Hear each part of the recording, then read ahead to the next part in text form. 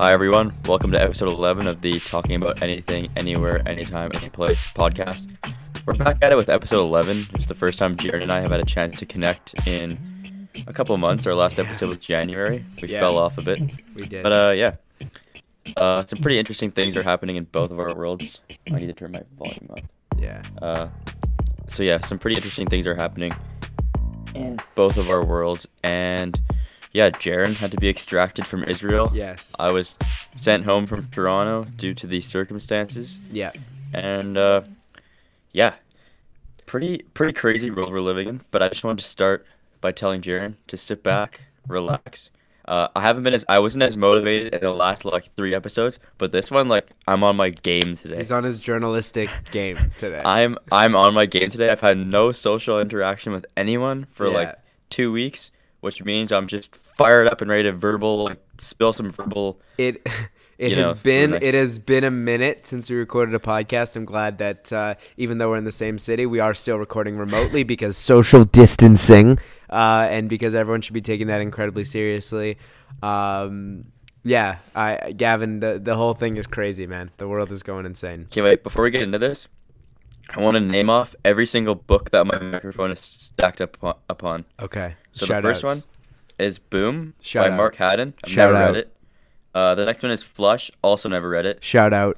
This next one is a personal favorite of mine, Where is Waldo, the Ultimate Travel Collection. That is actually the sponsor of this week's episode. And the other one is called Scat. It's part of the Hoot series, also never read it. And then this other one is The Complete Times and Poems of Winnie the Pooh, which is a childhood favorite of mine. Hey, Winnie the Pooh is actually named after our home city, Gavin. Yeah, shout out to the best city in Shout Canada. out to the Peg. Shout out to 204. Yeah. Hate being back.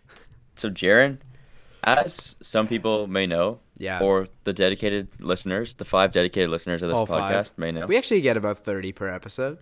Yeah, we've got fans in Germany. Who would have thought? For real. But anyways, so 2 weeks ago, I'm sitting in my dorm room in Toronto, Pittman Hall, 160 Mutual Street. I'm not there anymore. 100%. And I call you, and you're like, yeah, I'm coming home because of the coronavirus. And I was like, I said to you, yeah, I'm probably going to stay here for 2 more weeks, and we'll see what happens from there. Psych. I came home literally 4 days after that conversation happened. Yep. And so just walk me through what it was like when they told you you had to come home, and then how you reacted and your friends, and then the turnaround for you, and what it was like packing up your stuff. Of course. So, I mean, the nature of my gap year actually made it very easy for me to pack up and leave. I mean, emotionally, it wasn't easy, of course. The transition of living in Jerusalem and all of a sudden being ripped out of that location was horrible. But I mean, the only positive is that number one, there are a few positives. Number one, I'm home safe with my family, even though I'm not letting myself be in the same room with them for the next 3 days or so, or 4 days, because I'm trying my best to quarantine and social distance. But it's nice to be home with them. The other positive was that because I've been living out of packing cubes all year, it was really just throw everything in a suitcase. So here's what happened. A few weeks ago, it all started. People's parents were ripping them off the program and taking them home because they were worried that, number one, they were worried flights were going to shut down. Gavin decided that right now is the best time to unbox whatever he's unboxing. I didn't realize you could do that. So parents were ripping kids off the program, and that was sad. You know, it was really hard to see some of my best friends go home. But as we continued, as time marched on, I could definitely feel this sense of impending doom that was going to come from this virus, and that was going to come from the fact that I was thousands of miles and tens of I don't know how many kilometers, but a lot of kilometers. I think it's actually 10,000 kilometers, but I could be wrong. Definitely, probably wrong. I don't know geography that well. So I could feel the sense of impending doom.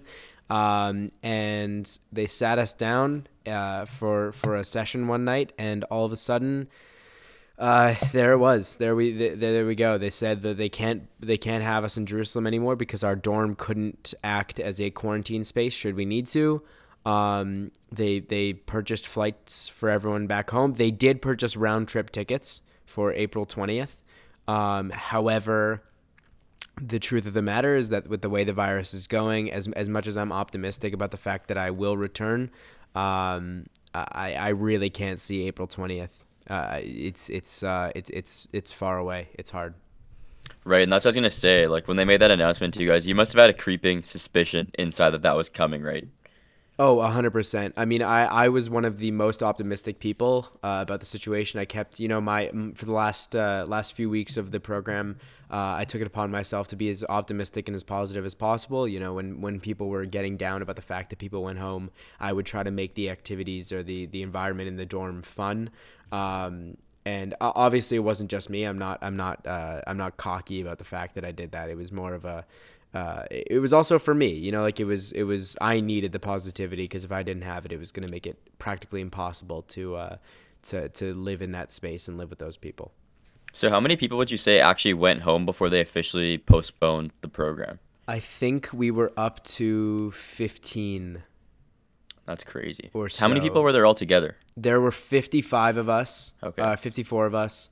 Um, and due to politics of the program and issues Right. on the program, it just there was already this interesting divide, and some people were happier being on the program, and some people were not, and I'm not going to get into specifics, but it was already hard enough, and this virus really just it came in with the crushing blow, and really wiped out the remaining people. Yeah, because I remember like when your program closed, it was a Wednesday that you got notified because I was in class. Yeah. And then, so the next 2 days, I sort of felt in the dark because Ryerson was pretty quiet on the whole thing. Like that Course. same day, the same day that your program closed or got postponed, I'm pretty sure Western University moved their classes online. And then for the next 2 days, I was like freaking out, like, holy, am I going to get to stay in residence? Am I going to stay in Toronto? Which both of those answers were no. But the funniest thing that happened, I mean, it's not really funny, but it was just frustrating. So the Ryerson Housing and Residence Life people emailed us on March 16th, I want Yeah. to say. And they said that the residence will be remaining open, and if you'd like to leave, you're subject to a $400 fee Whoa, and whoa, whoa. for technically breaking your lease. So I wrote them the nicest passive aggressive email possible Yeah. and sort of explained that like why people are leaving. No one's actually breaking their lease. They're leaving because they don't feel safe here. Of course. And they didn't answer my email the next day. But then on the 18th, they sent another email saying, "Hi Gavin, please refer to the email that we sent yesterday where we told everyone that residence was shutting down," as if I hadn't already read that. Yeah, And of I course. I was like, man, the people who run this place are just like, come on. It's Obviously, I know that I have to leave. Yeah, no, that's there's no best way to deal with this, is what I found out. Like Yeah. there's no way that everyone's going to be happy. I'm sure as heck not happy being in Winnipeg. Like obviously it's nice to see family, and eventually when things die down, seeing friends regularly again will be great. But the second I can get on a plane, my goal is not get comfortable in Winnipeg. The goal is that the second I can get on a plane, I'm back to Israel. This was, I said this when I got home, and it was probably brought up out of emotion and sadness. But I mean, my grandmother has taken upon herself to repeat it to me every time we speak, which is it's sweet, but it's chilling. I said the words, Yeah. "Why my year?" And I know that, and I'm not alone. There are university seniors, there are college seniors, there are high school seniors who are all feeling that exact same way. Why my year? Why don't I get to experience this? Why has it been that everyone before me has had this ability, and all of a sudden things are just not the same way that they were, and we all feel as if there's this kind of expectancy that we should be allowed to participate in the things that we signed up for. Yeah, it's a good point you make. Like when I was in Toronto the last 3 days, I was so anxious and I was so stressed about the whole situation. I wasn't thinking about how I would feel when I came home. But then when we got to the airport and I realized how empty it was and that there was no one there, and we sat at the desk talking to the Air Canada lady. Shout out to Air Canada. They moved our 6 o'clock flight up to 2:30, which was awesome. Big fan. And yeah, so the Air Canada people hooked us up huge. Like the woman at the desk, she was awesome. But then when the plane like lifted off and I watched the I almost said Chicago skyline, the Toronto skyline, like fade away behind me, I was like, oh my God, like I'm like going home. Yeah. I don't know when I'm coming back, Yeah. when this will end. And then it hit me. It just is like a hollowing feeling that no one knows what'll happen tomorrow, let alone 100%. 2 months from now when everyone's like, oh, like the summer, like the heat, but no one knows. No, That's the no, reality of it. exactly. No one knows what the heck is going on, and partially that sucks. Partially that sucks because again, like thinking about the fact that I'm not going to get another gap year. The people who are in high school right now, class of 2020, they're not going to get another graduation. They don't get to Right. go. They don't get, especially the kids in Winnipeg. They don't get to go to the Forks and get their photos taken. They don't get to dance with their school. They don't get. I mean, they may not even get grad trips. Like they may not, like the things that they've been planning with their friends. Exactly. And obviously, that's more of It's pretty minor in the whole it's scheme pretty of minor, things. and that's very circumstantial, but it's on the same. I put it on par with the college kids not being able to go on spring break. Like it's Right. not a necessity by any means. You're not gonna be in a worse situation in life because you don't get to go on your trip. But it's frustrating. Like I mean, even looking at my case, I visited 4 of the, I believe, 10 or 12 places that I was supposed to visit this year. And it's a privileged thing to say that I'm frustrated by it, but it doesn't discount by any means the fact that I'm still upset. It doesn't take away the hurt just because I know there are people who are severely suffering.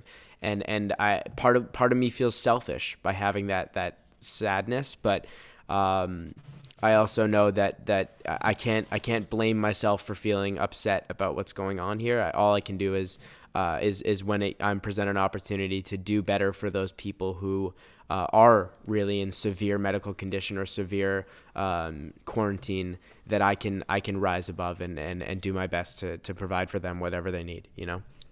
Yeah, it's a good point. And then I personally feel for all the high school kids out there, especially because my brother is in grade 12. Of course.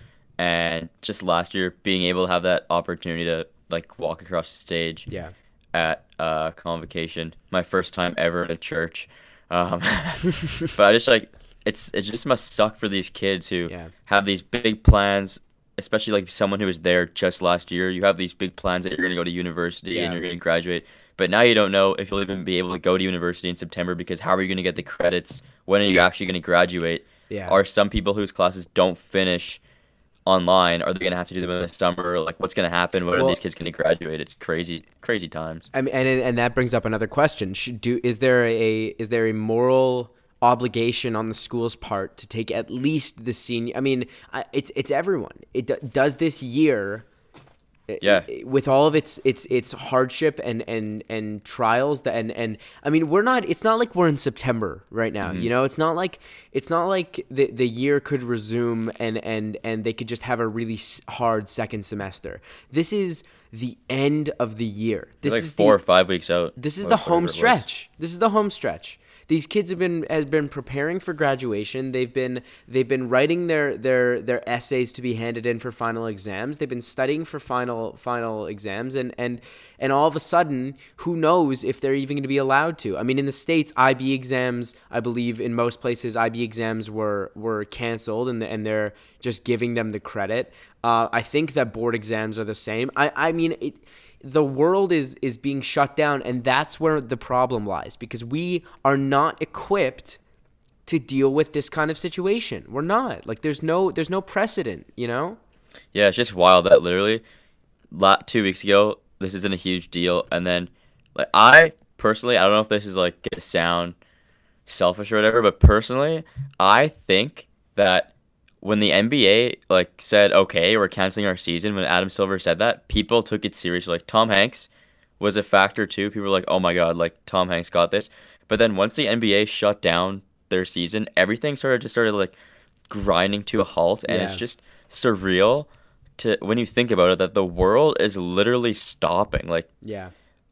everything besides essential services have come to a grinding halt, and it's like you said, an unprecedented situation that when we look back, because obviously this will pass and eventually we'll pick up the pieces and we'll rebuild what we have to rebuild. Obviously the economy is going to suffer, course. all that kind of stuff, but eventually people will look back on it and they'll use this as a lesson to actually prepare Because if you would have told someone at the end of 2019, oh, this mass virus is going to come in and it's going to shut the whole world down, no one would believe you. It's just 100%. You know, it's kind of funny. This kid on my program, he actually ended up co-hosting one of the episodes a while back.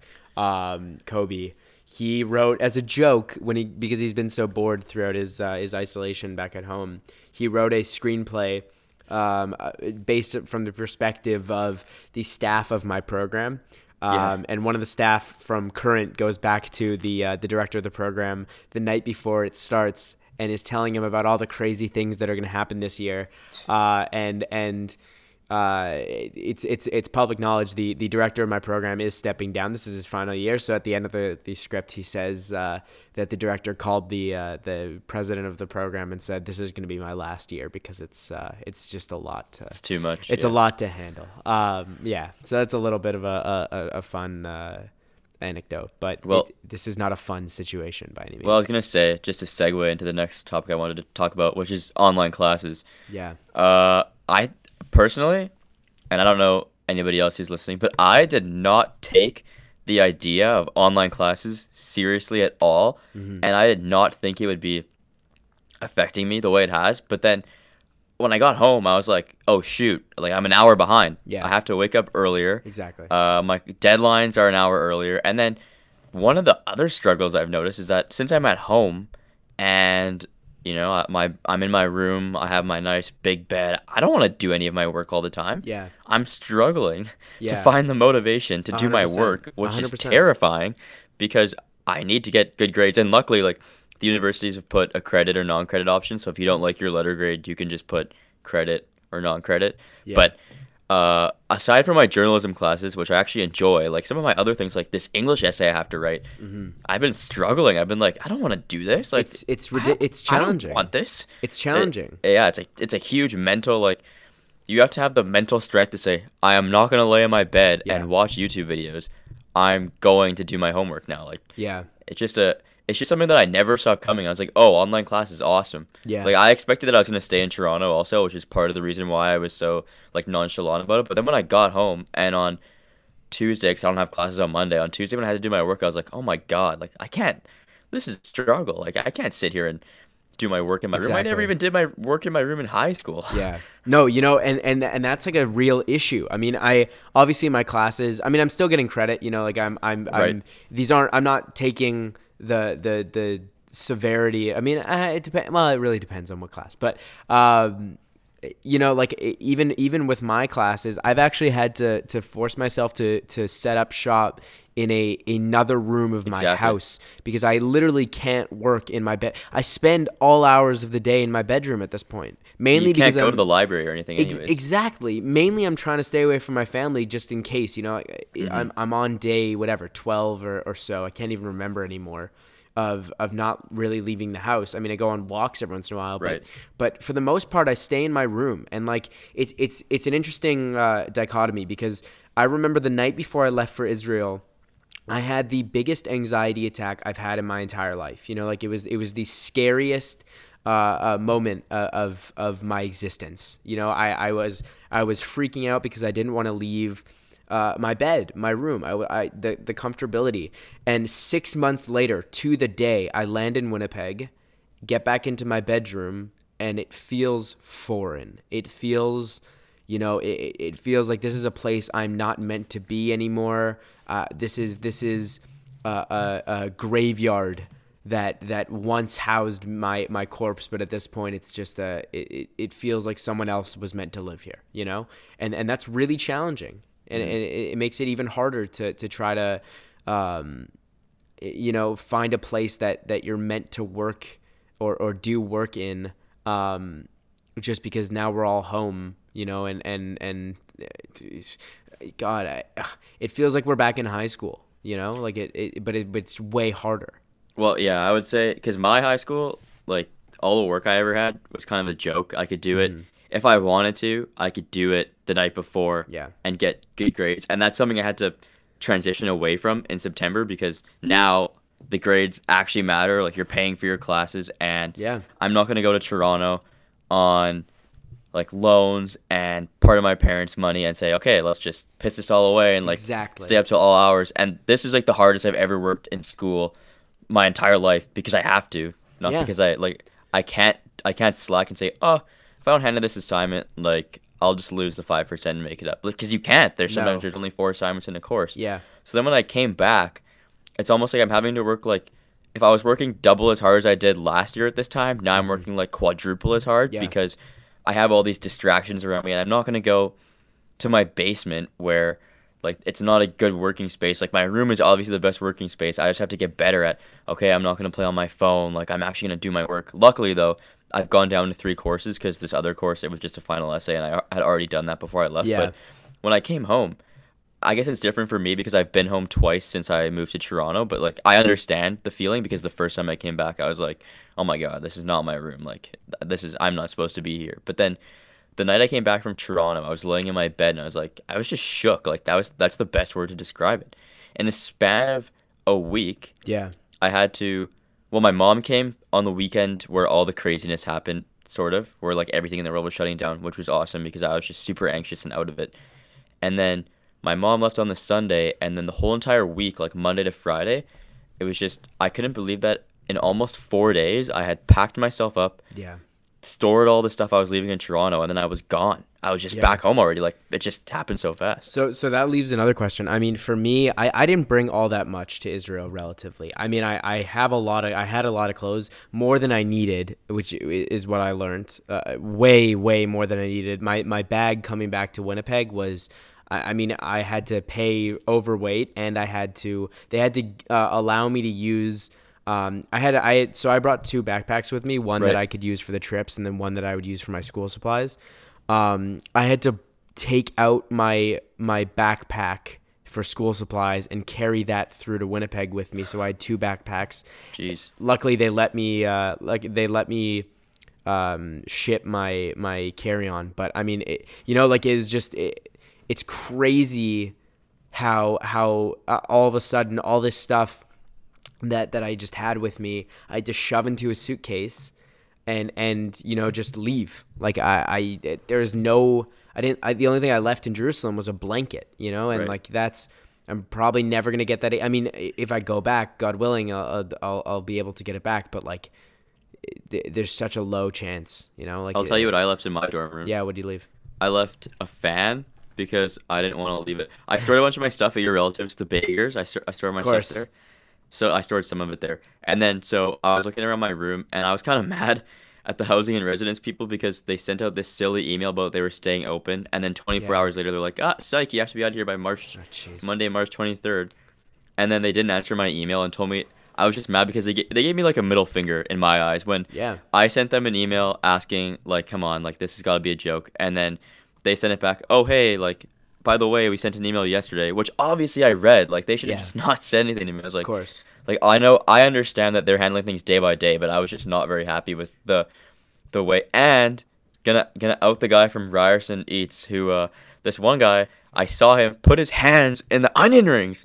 No Sure. way. I don't know. He wasn't like a chef or anything, but he was just this guy who worked at Ryerson. And I was getting my food from the cafeteria the night before my dad came, like the lunch. Mm-hmm. And I saw this guy put his hands in the onion rings, and I was like, screw this. I am not eating in the Yeah, cafeteria again. yeah. I'm so done. I was already anxious. I was upset that I had to like move. And then I saw that, and I was like, really? That was Like- probably the last straw, I would assume. And then, so the craziest thing is that you're not supposed to be on an airplane right now. Yeah. But when I was on the plane, since it was staggered seating and I had my own row, Mm-hmm. and I was just looking out the window, I felt like oddly at peace. It was such a weird feeling. Yeah, I mean, I think that's the letting go kind of Yeah. feeling. Like I was, it's interesting.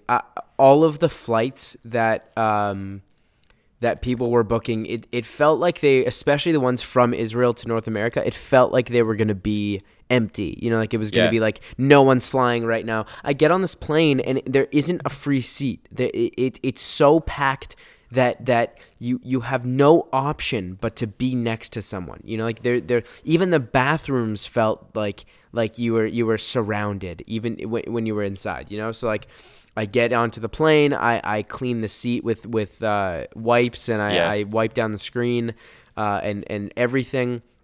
And then there are just people just sitting next to me who aren't doing the same, and I'm like, what is going on here? Like, am I the only one? And halfway through the flight, my brain just kind of switched to like, look, you don't have an option. If you get it on this plane, then you get it on this plane, and we'll deal with it when it comes. See, you have a lot more mental strength in that regard than I do, because I was like so anxious about getting it, and I was literally on the verge of making myself sick. Like every night I would go to bed and I would be freaking out about getting it, and then I would wake up in the morning and I would do everything in my power. I'd be hand sanitizing literally every time I stopped touching my computer. I'd wipe it down, hand sanitize. I would go to the washroom, wash my hands, dry them. After I touched the doorknob, I'd hand sanitize again. And then my biggest fear was that originally me and my dad got to the airport at 2 o'clock Toronto time, and we were supposed to leave at 6 o'clock Eastern. And I was terrified because I didn't want to sit in the airport for 4 hours. 100%. I would go crazy sitting there. I don't want to sit there for 4 hours where I could get it. 100%. So luckily we got our flight moved up, and then it was just the biggest relief in the world. I told my mom when I got back, I said, if there wasn't a global pandemic, I literally would have gotten on my hands and knees and I would have kissed the ground in the Winnipeg airport, because I was just so happy to be home. And they took the hug rug. Safe. They took the hug rug out of the airport, which is good, because no one should be hugging. Yeah, I was impressed that the hug rug, when I got down, I didn't even go on the escalator. I was like, no shot, I'm touching the escalator. I'm walking down the stairs. And then I got to the bottom and I was like, oh my God, the hug rug's gone. Like, good on them. They're taking the social distancing thing seriously. But 100%. They do. The airport is lacking because they have an old poster of the Bombers, and Matt Nichols is on it, who's no longer the quarterback. And I found it the funniest thing ever that was still up there. Well, I mean, that is the biggest issue the world is facing right now, the fact that the Winnipeg airport is out of date. They got to fix their signs, like. Yeah. Did you know that they're doing work in the terminal? I did not. Yeah, I did. It's ridiculous. The Winnipeg airport, okay, here's my gripe of the podcast. 100%. The Winnipeg airport is like Gavin's gripe. One of the least organized spaces, and I don't travel a lot, and I don't know what other airports are like, but I gotta say, the Winnipeg Richardson International, whatever it's called, James the airport, Richardson International Airport, has got to be one of the least organized places I've ever been to. It First is of all, horrible. Even when there isn't construction, everything is so slow. Like if you have a 3 o'clock flight, you better get there at 12:30 or 11:30 because you're. And now, since the security thing is like down and they're doing work, when you're taking a domestic flight through security, you have to put your bag, and they manually like put it onto the baggage belt. Yeah. And you just have to stand there to make sure your bag's actually going through. Yeah. And then the security lines are so damn long. Like, oh my God, every time I go in there, my dad laughs at me because like he travels all the time, but I am like, of course, it pisses me off so much. Well, it's frustrating. It's stupid. Like it really doesn't make sense. Like it's Winnipeg. Look, Winnipeg is almost at 1 million people. Like we are almost at 1 million citizens, and that's not a small number of people. We are the geographic center of North America, and we are not a hub. You can't fly directly to New York from Winnipeg. Yeah. Why?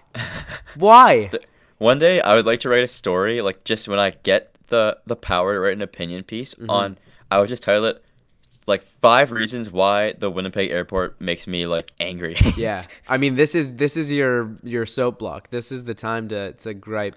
Yeah, I've been thinking about that. Like I have all these ideas that I want to start writing about. I just have nowhere to publish them. Well, I mean, we could, besides my own blog, like, but I have so many things where I just like, I have a list, I have this notebook, and I write everything in there from what I'm doing in my workouts to quotes that I like, and then I have this other section where it's like stories I want to write, which is like, I think it's like 7 pages or 8 pages worth of story ideas just in the past. I think I started the notebook at the beginning of the semester, so it's got to be like 2 or 3 months. But it's like every time I think of something, I'm like, I might as well write this down. I never know when I'll come around to it. Look, this is the place for you to air those ideas, Gavin. This is the Talking About Anything, Anywhere, Anytime, Anyplace podcast. I just don't want to sound like a grumpy old man complaining about everything I hate in the world. Look, we already do that. That's the whole. I mean, that's the way of our people. We like complaining. Yeah, I complain about a lot of things. Isn't it like scientifically you live longer if you complain? Oh, I don't know if I talked about this on the podcast. Please do. Here's the weirdest thing that happened to me while living in residence this year. So, I think it was before the winter break. Someone took the fire extinguisher off the wall on my floor in the common room, sprayed the whole common room with it, and just left and ran away. So I come back. I was covering a basketball game, and I took a Snapchat video. It was during November because I remember what the caption was about now. If you can put the pieces together in November. Of course. So I wrote that, and then I guess my RA must have seen me take that video and put it on my Snapchat. And so the guy who runs Pittman Hall emailed me and said, "Hi, Gavin.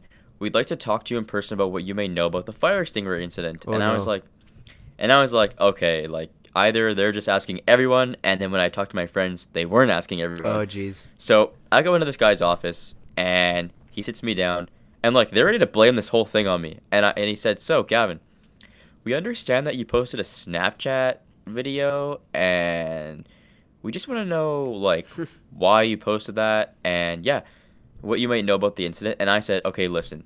First of all, if you'd like to blame this on me, how like silly do you think I am that I would take the fire extinguisher, which is a tool that we might actually need, Of course. off the common room on my own floor, which is right beside my room, Yeah. and spray it? And as someone who has asthma, who had to inhale the fumes from the fire extinguisher, Yeah. like why would I do that?" Yeah. And he just looks at me and he's like, people do all kinds of things in this building. Oh, God. Give me a break. So I'm sitting there like about to flip the desk over Yeah, and jump yeah, up yeah. on it, and then so I said to him, I'm like, "Listen, I really wish I could help you out. The only reason I posted the video is because at the time I thought it was like absolutely ridiculous, and I was like, oh, my friends back home, they gotta see this. This is like the stupidest thing I've ever seen.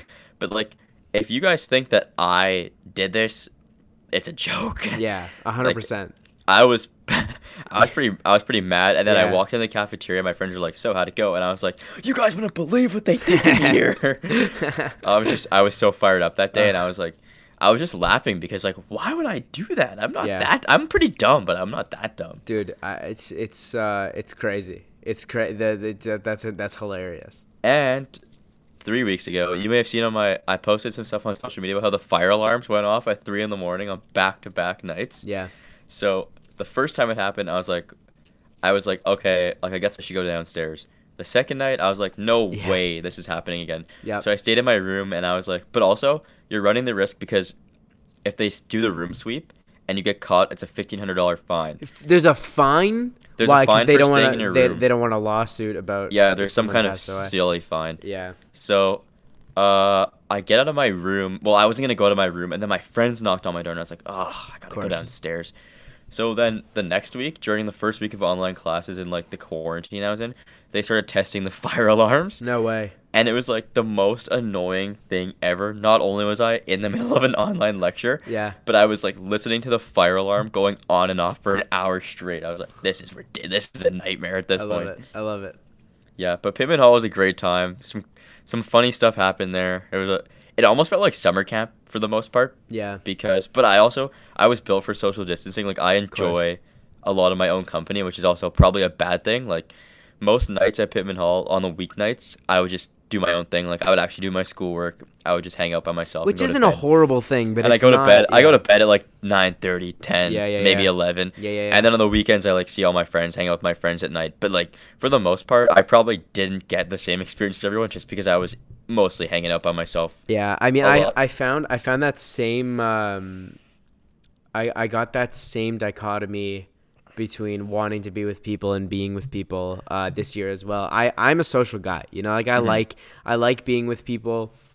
But I found that as the year progressed and as I got much more comfortable with the people I was living with, there was less of this inherent need to Well, you go can say out. no to them also. You You can be like, c- hey, I gotta do my stuff now. Exactly. But you know, like for me it felt weird because I felt bad that I was taking time for myself, because it got to a point where like I would get back from going out, and instead of like going to hang out in someone else's room, I would just be like, all right, I'm going to go to bed. Like, Yeah. and now that the year was cut short, at least temporarily, I mean, I'm still hopeful, but you never know, you know.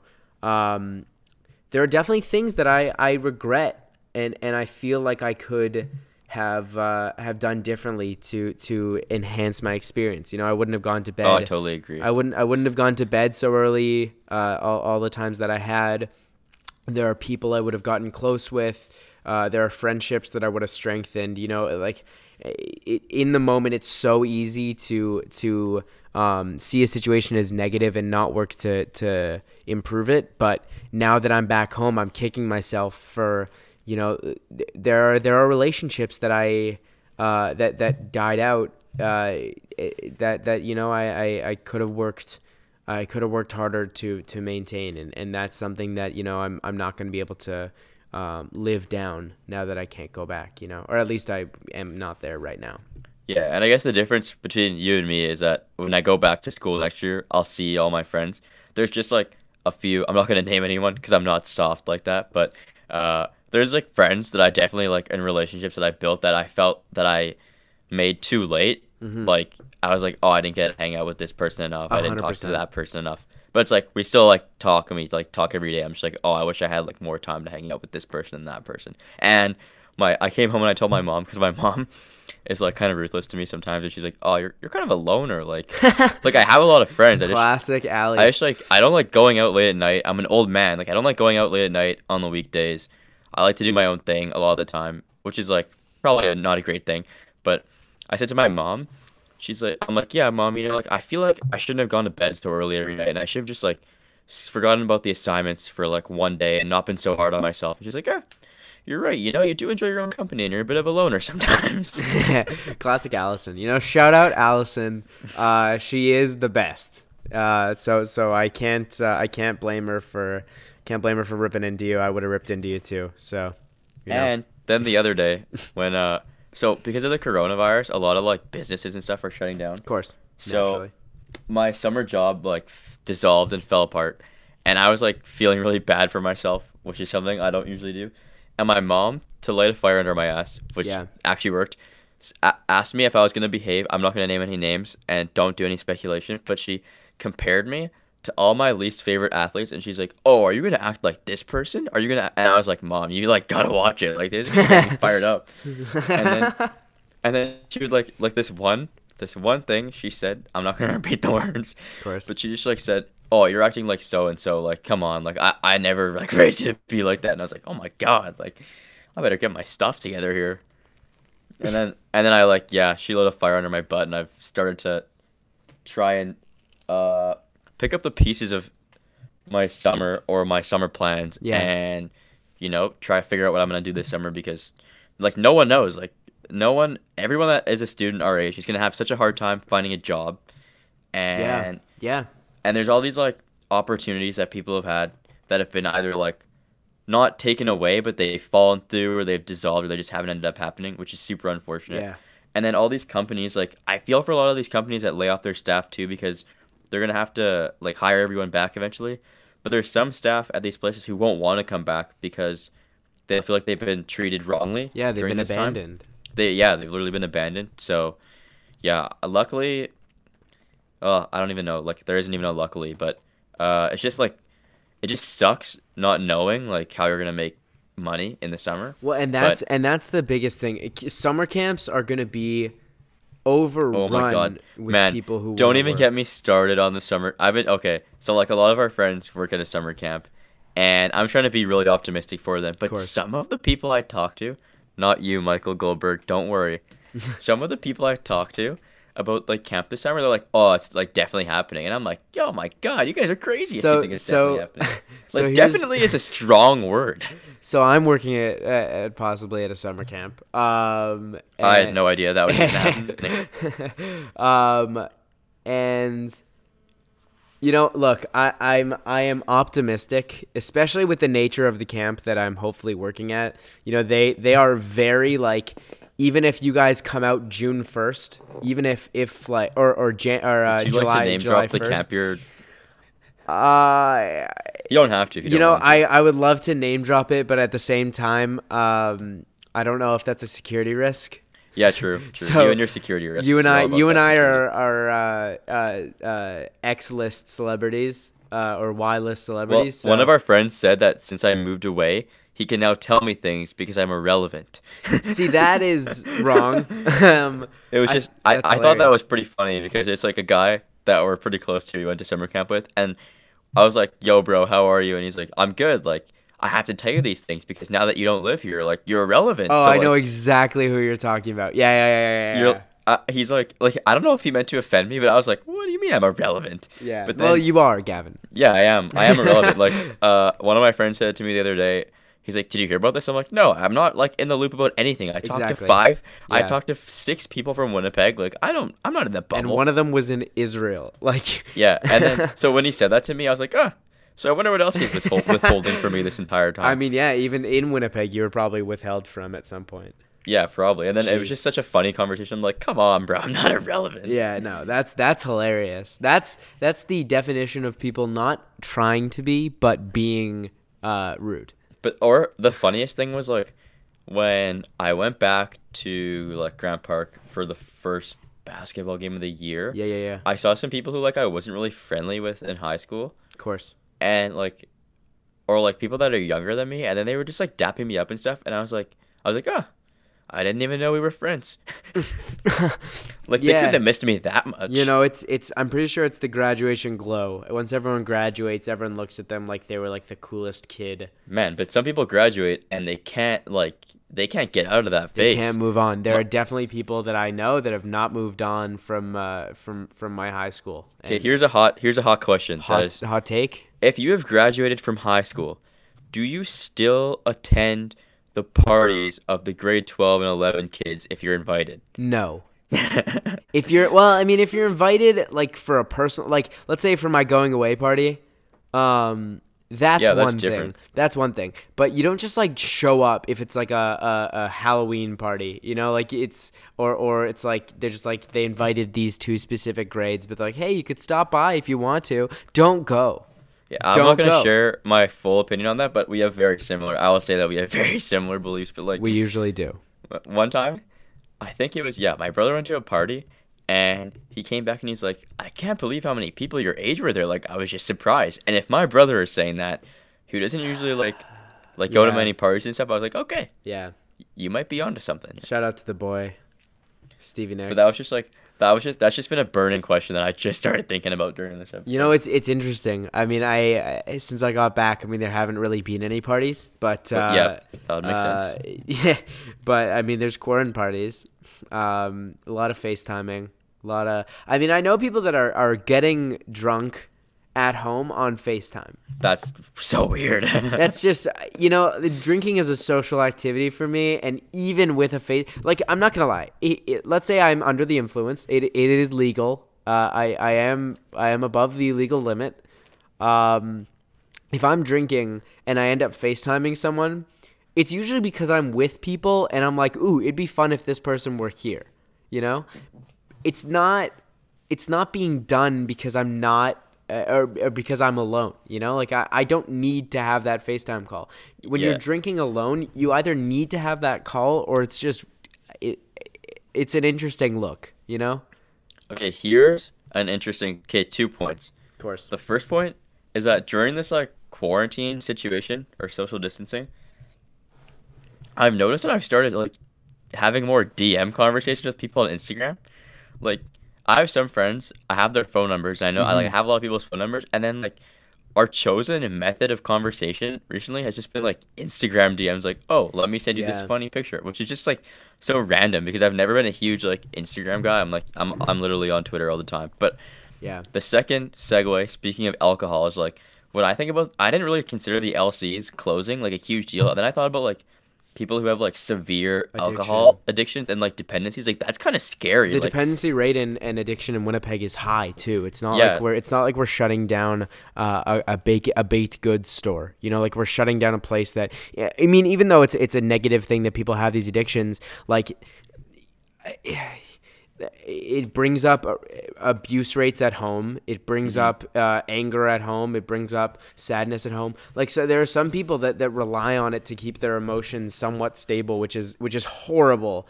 And there are better ways, but you know, especially right now with this insane pressure that comes from like trying to navigate through this pandemic, I don't know if not feeding an addiction of that kind is the It's hard to say this sentence without sounding like I'm pro addiction. I am in Yeah. no way pro I addiction. know what you're saying. Like, you want these people who have like alcohol dependencies and like Yeah, alcohol addictions not to just like because you can't once you have an addiction, you can't just say, okay, I'm turning it off. Like, you have to like exactly. wean your way off, and Exactly. it's kind Cold of turkey is scary. not. Yeah, cold turkey is Yeah, not a. It's not a way. it's scary thinking about people who have like alcohol dependencies because like if the LCs close, people can't just like they're gonna go not crazy, but it's gonna be like hard for some of these people A who are hundred like, percent. which is just like yeah, it's something I've been thinking about just because like every day when something else closes, I'm like, oh well, what type of people rely on this service or Yeah. who uses this service that could benefit them that like you don't even think about. I mean, and I want to give some shout outs quickly to some restaurants in Winnipeg that have been Yujiro, staying open. Yajiro, Tuxedo Village has been doing delivery. Tuxedo Village is I'm a huge fan. 529. Slices Pizza, Pizzeria Pronto, Indian Pavilion, Nicolino's. Bro, you gotta shout out local restaurants though. Pronto Pizza is not a is a chain. I'm just saying places in Winnipeg that are you mean Jaffa Cafe, Pemina's Pizza, like Max's. It's all these places that could be closed, but they aren't. And Yeah. and partially Well, I'm because sure they gotta stay open. they got to stay open. But I mean, they could also bite the bullet, and they could just say it's not worth it. It's scary and it's not worth it, but they aren't. And I do respect that quite a bit. I like the no contact delivery. I like that. Yeah, The contactless and delivery. and shout out to Skip the Dishes, Uber Eats, and Deliver Eats for really stepping up.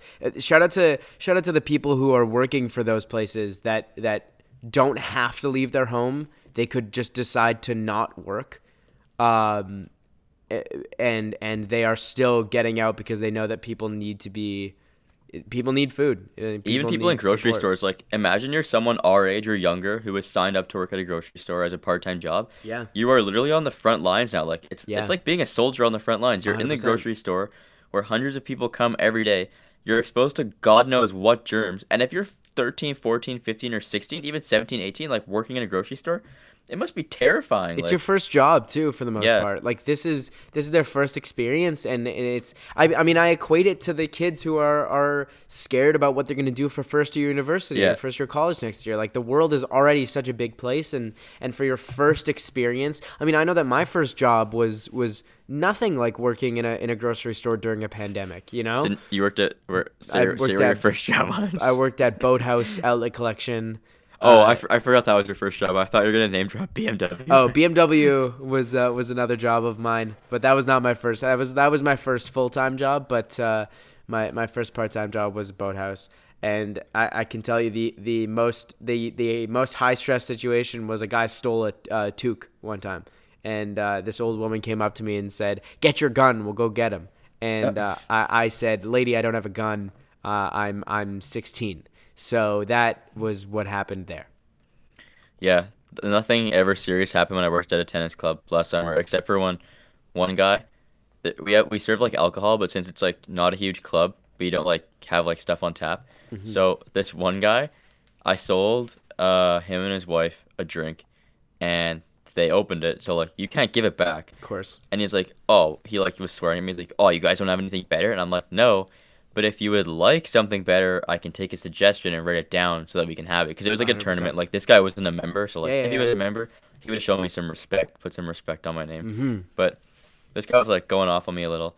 And I was the only one there, like, because, like, the girl I worked with, my boss, it was her off day. So I was, like, handling this super calmly. And then he goes, this place is an effing joke. And I was like, okay, have a good night. Yeah, I mean, getting paid minimum wage, it's hard to care, Well, it as wasn't much minimum as- wage, but like I was just like it was just so funny to me that like I am an 18-year-old guy who was like literally not Yeah. in control of all of this, and then the next day when the guy came back, he wanted ice for his water, and I was like, oh yeah, we do have ice. He's like, oh, I'm surprised you guys actually have ice here, and I was like, Ugh. if I wasn't getting paid for that as my job, Yeah, I would have yeah, yeah. snapped at that Well, guy. and that's what it is. It's like there's this internal dialogue of like I could really just not. I could just leave. I could Yeah, just because not. sometimes that I have like no filter, Yeah. and I just say what's on my mind, and like I don't really care sometimes how it will like affect Yeah. people, and it's like not older people, but like usually people our age, like I'm a pretty straight shooter. Like if Yeah. someone says something and I disagree, I'm like, you're like stupid, or Yeah. like Yeah. I'm pretty honest to people. But Yeah. like sometimes I just have to like reel myself in because like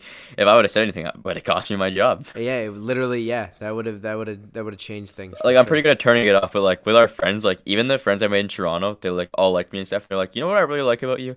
I like that you're a straight shooter. Like you don't BS. Like if I came up to you and said, hey, am I looking ugly today? And you said, yeah, I wouldn't even be offended because like you're just being honest. 100%. Exactly. Exactly. And that's a very respectable quality Straight and shootery. straight shootery. Jesus. I mean that's the guy I picked to be my co-host. So maybe this is Hey. a dialogue on me. I don't know. Man, if we didn't post this podcast online for the masses to see and it was just me and you and this would never be heard, like I would just like go on tangents. Oh, But there's luckily, so much to say. There's so luckily, much to say. I have a potentially a bright future ahead of me, Yeah. and I need to just watch what I say, you know? Exactly. Oh, speaking of future, I made the decision the other day to private all of my YouTube videos. Wow. Potato 300. Man. All right, Potato Man Rocks has been. Yeah. What happens in a potato? It's been baked. Yeah, the potato has been baked. They've been mashed. The potato's been mashed. 367 videos. I respect that though, Yeah. because like you never know, especially with your older videos, and Well, okay, Some yeah, of your- of course. especially with some of the older videos, and like you never know like what a future employer is gonna stumble Yeah. upon and say, oh my god, like this is a horrible person, or like I this have- guy's freaking weird. You could watch one video a day of mine, and it would take you over a year to finish. I've thought about like making videos and stuff for Yeah. so long, and it's like sometimes in Toronto I would sit in my like I'm sitting on at least 4 hours worth of footage from this year of like just stuff I filmed, and I was gonna like put at the beginning of the coronavirus thing I was gonna do like the coronavirus chronicles and like vlog myself every day until this was over. Yeah. But then I was like, obviously I'm like terrified of putting myself up online, but like I just have so much footage from the year that I could like put together, but Yeah. like I don't want it necessarily to be out there. Like I'll sit in front of a camera and I'll cut like a super sick promo, and I'll just like talk super sick to the camera, and then I'll go look at it. I'm like, oh my god, like I can't post this. Like people are gonna roast the crap out of me. And then when TAAA transforms into a talk show, you'll know that Gavin is uncomfortable. Yeah, like Jaron asked me today, like behind the microphone and like even on camera, I can like I can get into this mode of like, oh, here comes energetic Yeah. Gavin, like this is gonna be a hoot. But like on like Live camera, stream, like yeah. if Jaron was doing a live stream, I'd be so careful because Yeah. people are watching and you never know what like You can't people edit are. a live stream. Yeah, you can't edit a live stream, and like you have to be really, really careful because if you mention someone or like indirectly mention someone and they text me like, "Yo, why are you bringing me up?" Like, Exactly. keep my name That's out your not mouth. sorry. That's not to say that we haven't Oh, shot. We haven't sent some shots before. We Yeah, really we have have. sent some shots, but like, We like, have if I an was entire episode dedicated to sending shots. but that was like deserved. And then the person Yeah. who we were sending shots at messaged me after and was like, No "Yo, you way. really changed my perspective." Did I not tell you about this? No, I did not know there was an update. Yeah, like, okay, it's not really an update, but like the person said to me like, "Hey, I realized that what I did was wrong, and the show that you guys made where you absolutely ripped me apart was justifiable, and it really changed my perspective." So Wow! Shout out to that person. Still not going to name no, names. do not shout that person out. Shout They out to them deserve a for shout out. growing. Yeah, but like, did they even grow? Like, or How are did they they saying that? find the? That's my question. How did Because they? it's on social media. That's and, true. Like they blocked me on Instagram and unblocked me, and I then don't they know if probably I'm saw still you. blocked. Should I check if I'm blocked right now? No, I don't even care. Like, I wanna The check. less we talk about this The- jabroni, the Probably better. jabroni. Let's see. No, I still have full access. So Yeah, I got unblocked just because I think it makes the DM conversations away. But as a smart journalist, I always keep receipts. of course. It even says in our textbook, I think, to keep track of like things and like because if trail. you have to prove it, Yeah, paper if you trail. if you get taken to court, you need to prove like, hey, this was not said. Well, I mean, here's an example. I mean, this was a nugget of wisdom that came from my teacher, my English teacher, a few years back. Shout out to Mr. Vanderhooft, fantastic guy. Quite angry, but an intellectual nonetheless. His advice is that when you're dealing with universities, do it over email or write down exactly what the person said because you need a paper trail. So that didn't feel real to me until I actually started the dialogue between University of Manitoba and myself, as well as the dialogue between myself and Dalhousie University. Go Bisons. Go Bisons. Starting those dialogues, I realized how truly important it is to get those emails and get the fact, because I'm trying to convince these places to accept the credits from my program abroad. Right. And even though it's accredited by a United States organization, you never know. Like they could just say, we're not going to accept this. But having that paper trail is super, super important. Yeah, because because you never know who you're dealing with, especially I've noticed on universities, like when you call to ask a question, the next time you call, you're literally not going to get the same person. No. Unless you get their name and ask. So you always have to make sure you have exactly. the information. I mean, I have lists, I have notes, and trust me, if I need to, I will bring out the notebook and rip some people. He's gonna get his notebook. Rip some people to shreds, Gavin, to shreds. Oh man, in the last on-campus story day I did my story about student group involvement on campus, and one of the people I interviewed was talking about, like, they had no idea. They were like, oh, I wish the Ryerson Student Union on their website had a list of all the student groups you could join. And then I told her, I was like, oh, they actually do. So in my story, I was like, so-and-so was completely shocked to find out that. And then my teacher read it, and I've never, like, he's, like, we're, like, pretty close. Like, he's a pretty nice guy, and we have a good relationship. Of course. But I've never seen him laugh at anything. And he reads it, and I just see him, like, trying not to giggle. And I go, I know exactly what you're laughing at. He's like, oh, some people. I love it. It's like, a thing that I realized when I did that story is, like, some people probably don't even, like, check to see what kind of groups are out there. They just assume that it's going to be, like, handed to them. Yeah. But if you really want to join, you'd probably look up, like, oh, what kind of student groups are at Ryerson? Yeah. I need to join Hillel next year, I think. Hillel or AEPI? Oh, I'm never joining a frat. It's not a frat. It's an intellectual society. Which is another word for frat. Another word for frat. Yeah, I'm pretty, like, anti-frat. Like, I don't know. If I had someone who's in it and has, like, come out okay from it and said, like, hey, here are the benefits of joining AEPI, I'll be like, okay, word. Right, like, let I'll me think about it. Yeah. But then, like, Hillel I never went to. Like, I didn't really do anything, like, Jewish. Oh, this is going to be a great segue for the next thing I want to talk about. Mm-hmm. So I didn't really do anything, like, Jewish. But, I don't know. I feel like next year I'll do more stuff. And during the coronavirus situation, it was my grandmother's yurt site. Mm-hmm. So we couldn't go to synagogue. So we sat in the family room and watched the Sharegetic live stream. Yeah. Which was just, like, one of the most, like, surreal experiences. Because usually, like, when I do, like, prayer and stuff, it's either at a Shabbat dinner or I go to the synagogue and I'm, like, there. I mean, let's quickly, for the people that don't know, a yard site is like it's like a day of remembrance for the people that pass away. It's the anniversary of their death.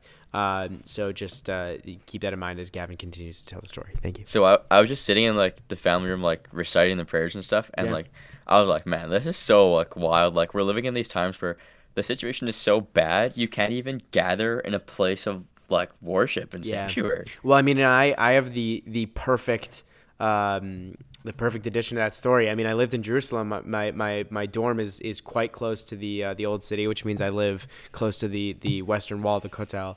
And the last 3 times I went, it was a ghost town. There were less than 5 people there, including myself. So, I mean, I have photos, and it's scary. It's like, this is the kind of, like, the only time you would get this kind of photo is if it's 3 a.m. You know, it's like, just empty. It's empty. And, like, one of the last times I went, it was a Shabbat morning. It was a Saturday morning, and there's this guy screaming a prayer for the health and well-being of the people of the world, which is very nice of him to do, but he's screaming it. And this rabbi comes out. Just like, yo. Rabbi comes out, and he starts getting in this kid's face, and he's like, why are you doing this? Like, lama. Matause, lama. That's the only thing I took away from Greg Academy. I mean, hey, that's exactly what he was saying. And this kid is shout not. Shout out to Tomer for always doing that as a joke. Yeah, Matause. Shout out to Tomer. So this kid keeps going. He's screaming in the rabbi's face. They are about to touch noses. Like, that's how close they are. Dang. And the kid who's screaming, his friend comes over and he's like starting to talk to the rabbi. And he's like, "What are you doing? Like, why are you yelling at this kid? Like, let him pray." And the rabbi keeps getting angry. And eventually I get into it and I'm like, "Guys, like, what's going on here? Like, this is not the time to be yelling at each other." I was like, number one, it's Saturday morning, but number two, like, if you're gonna pray to God right now, God's gonna hear you regardless. Like you screaming is not gonna fix anything. You're at the holiest site in the entire world. Right. I'm sure he's listening. And that seemed to calm the guy down, but it was definitely an interesting experience. Okay, on a completely unrelated note to religion, the fact that sports have stopped is so like crazy. I mean, And sport is a kind of religion. yeah, to me it's a religious So yeah, experience. exactly. But like, okay, so the night where the NBA shut down, it was the last game the Jets played, and oh my God, the one thing that makes me mad about NHL purists is like, oh, if the season starts today, we gotta start in the playoffs, and it makes me so like, whenever I see someone or my mom sends me something, she just does it 'cause she knows it sets me off, because on points percentage, if the playoffs started today, the Jets, who haven't lost a game since the beginning of March because they got hot when they need to get hot, and they had this huge push to try and secure a playoff spot, would miss the playoffs by 0.001%. Are you kidding me? And I cannot, okay, I'm sure I'm not the only one, but I cannot live knowing that one, people are going to be like, oh, the Jets missed the playoffs. Well, first of all, they missed by 0.001. Yeah. Like, that's ridiculous. Like, if it happens, I don't think any of the sports leagues are coming back anytime soon. But if they come back and they do a 2-week training camp and they say, okay, we're going right into the playoffs, I will be livid. I will be so mad just because like the Jets have been this team all year that they lost a lot of their defensemen. Bufflin, oh, don't even get me started on Dustin Bufflin. Them clinching that spot was huge. Like they needed, just because those guys have worked so hard and they've been a league underdog all year long, and for them to miss the playoffs on 0.001% of So a point frustrating. would just be like the worst possible way to end a season, because they've been working hard. Like Cheveldayoff took a lot of crap in the summer for trading Trouba for it was like Neil Pionk, who has been a workhorse. Yeah. I call him Neil the Workhorse Pionk. Like I have a nickname for every player, Of but course. like he's been a really great addition to the team. He's a great player. Like Kyle Connor's having a great year also. Yeah. Like I worship Kyle Connor, but like it would just be the worst. Like I really hope that the NHL, because they're a league that's very tied to tradition, and I hope that the NHL, if they resume and go right into the playoffs, they can do like what baseball and football do with a wild card, because the NHL's wild card is like the last spot from like whatever division. It's not a wild card game. Yeah. But I would really like for them to have some kind of wild card game Giving an for opportunity the last wild card spot, because Yeah. the Jets would either finish 7th or 8th in the West. Yeah. Like that's where they would line up. And for any team that's just outside the bubble by like a fraction It's of a crushing. percentage or a fraction of a point, it's just like it's so unfair. Like it's a horrible way for a season to end for any team. Yeah. And yeah, just because like I'm completely biased towards the Jets, but like I would be so disappointed, not only personally, but like for all those guys in the locker room who have been like battling it out all year. Like Connor Hellebuck is gonna win the Vezina Trophy. If anyone's listening to this and you don't think Connor Hellebuck is winning the Vezina Trophy, you can give me like one good reason why, because you can't. Yeah, exactly. You can't. Why he won't win it? Well, I mean, and that would be a blow for Winnipeg as well. Like the Winnipeg Jets have been a huge fuel for this city, and they've driven a lot of people to, like, they've united us. And to watch all that hard work go, and you can't even say that they didn't try. You can't even say that they didn't succeed. Oh, they tried. Did. They were trying hard. They succeeded. They clinched the spot, and well, they didn't clinch. They didn't like clinch the spot, they but they were. No, they didn't clinch the spot. Like they were in mathematically, like from points, they would have been in. But because they have like there's teams that have games in hand on them, and like it would work out. But so then they were about to clinch it. They were that close. They were making a huge push where they could have. And they could have, and they probably could have done it if the season had continued. And that's the only problem. I think the record before the stoppage, they were like 6-3-1. Like they were winning every game that they had to win, and then they had a road trip after the big homestand where they played Calgary, Edmonton, and then Vancouver was supposed to be the Saturday night. My mom was in Vancouver, was in Toronto, and it obviously didn't happen. But they won in Edmonton, and I think I tweeted, I was like, regardless of when the next game is played, I'm so proud of this team. Yeah, they have fought. Like people don't understand how hard the Jets have fought all season, being given like they're playing with a fourth line that's made out of like borderline. Like these guys are like journeyman NHL guys. Like they're playing with all kinds of like pieces they've just fit like somehow, some way. It's like the little engine that could. They have, but just to play devil's advocate, on the other side, because I've noticed that like the in-game experience for the Jets is like lacking these days, and I've been pretty critical of True North because it's the same music that you've been hearing for almost 10 years. The the music is really bad in the MTS Center. There isn't Yeah. like the same kind of in-game entertainment that you'd see in other places, and I don't know if that's because of the budget or the way the organization wants to run. But they're making improvements next year, which I appreciate. But when you think about if the NHL was to start in July, what about all these like people who like there's a demographic of like really hardcore Jets fans. There's a demographic of fans who are priced out, and then there's a demographic of fans that are like they don't care about the hockey, but they're like they have a lot of wealth and money, so they have season tickets, but Yeah. they sit on their phones, they don't really care. Yeah, they go to And so support like the city, not to. so Yeah. like what is gonna happen when either people who have like cottages and cabins that are also like season ticket holders, if the season starts in July, there are supposed to be four more home games. Plus, if the Jets made the playoffs, and like just for the first round alone, there could be three home playoff games. I think so. That'd be like 7 games. Are people that have cottages and stuff gonna stay in the city? Yeah. Are they gonna stay? And are they Yeah. gonna? Because if all the tickets from those people go out on the resale market, there's two. Like they're not all gonna get bought, and the team's gonna lose.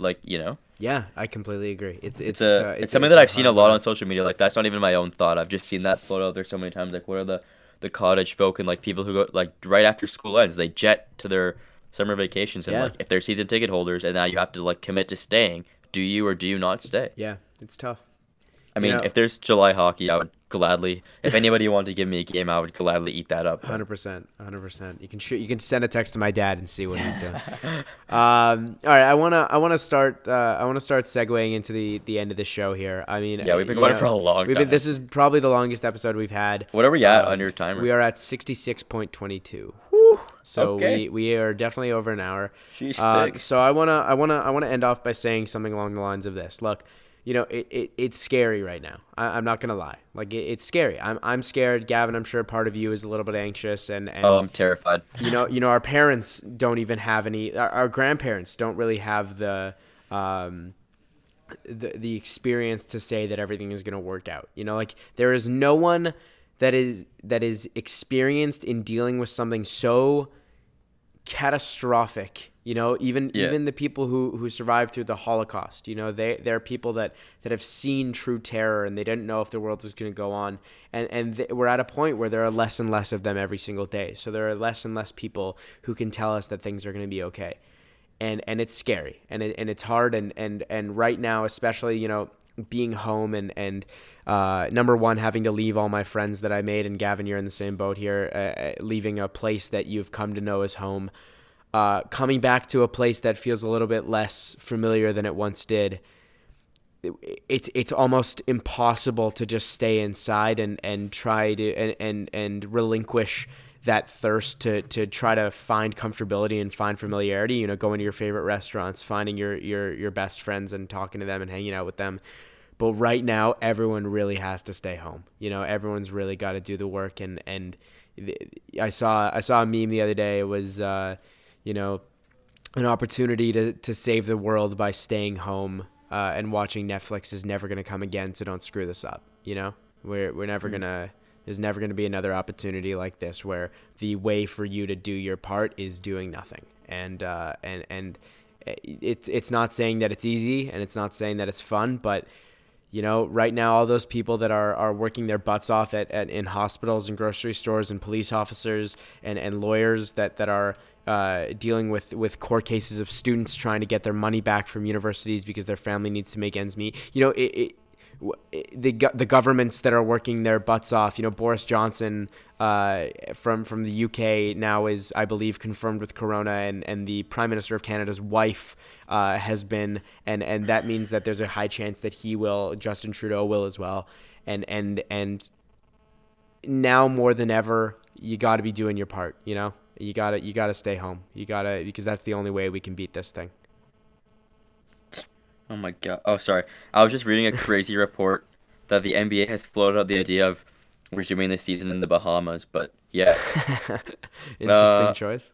Also, just wanted to send my prayers to Doris Burke and family. She announced today that she had the coronavirus, which Of is just course. super sad because Yeah. Doris is a very hardworking and talented woman and a favorite NBA slash like journalist media personality of mine. So I was just like crushed to Yeah. see that, and it just humbles you again that like anyone can get it. Yeah. But to our listeners and to anybody who may be listening to this, Yeah. stay safe, Stay keep home. well.